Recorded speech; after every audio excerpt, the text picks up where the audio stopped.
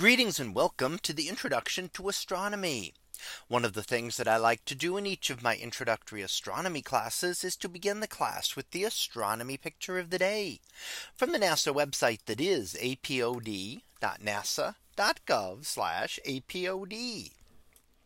And today's picture for October 6th of 2023. Well, it is titled Edwin Hubble Discovers the Universe. So what do we see here? Well, we see an image taken a little over 100 years ago, but 100 years ago today, it was labeled, and you can see the date there in the middle of this old photographic plate of the Andromeda Galaxy for the 6th of October of 1923. And there were a few markings on it, but the biggest thing is the VAR exclamation point in the upper right hand side. And that was the identification of stars within the Milky Way galaxy that were variable. Now, why was that such a big deal?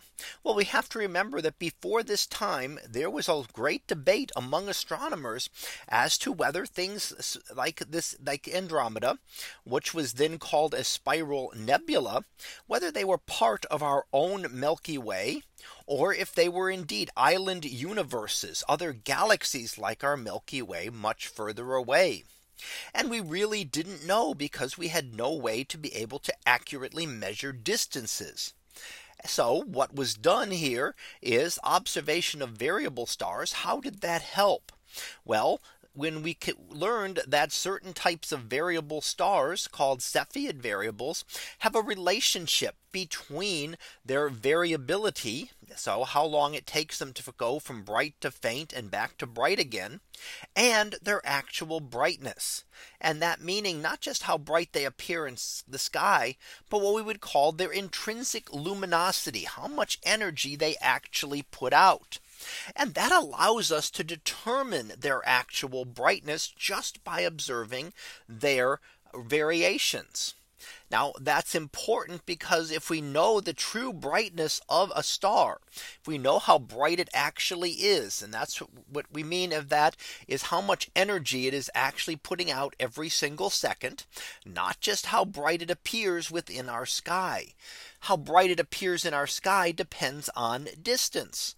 So if we know those two, if we know how bright it appears in the sky and how bright it truly is, then we can use those two to calculate the distance to that star, and therefore the galaxy itself.